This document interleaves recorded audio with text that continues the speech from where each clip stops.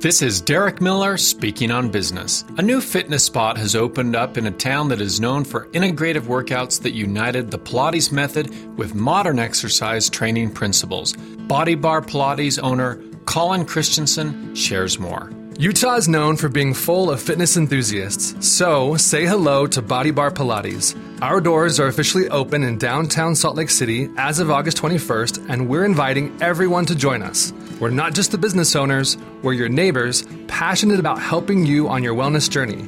Our goal is to make health and strength accessible to everyone. We believe Pilates can change lives like it did for my wife after her many knee surgeries. We want to create a welcoming space where you can focus on your well-being no matter your age or fitness level.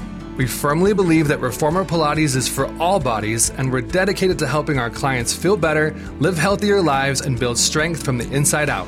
Find more details at bodybarpilates.com/Salt Lake City or reach out to us at downtown SLC at bodybarpilates.com. Follow us at BODYBAR Downtown SLC. See you at the bar. BODYBAR Pilates offers a modern take on Reformer Pilates in an environment that is conducive to building communities filled with members who love, respect, encourage, and motivate one another to be strong, healthy, and happy people.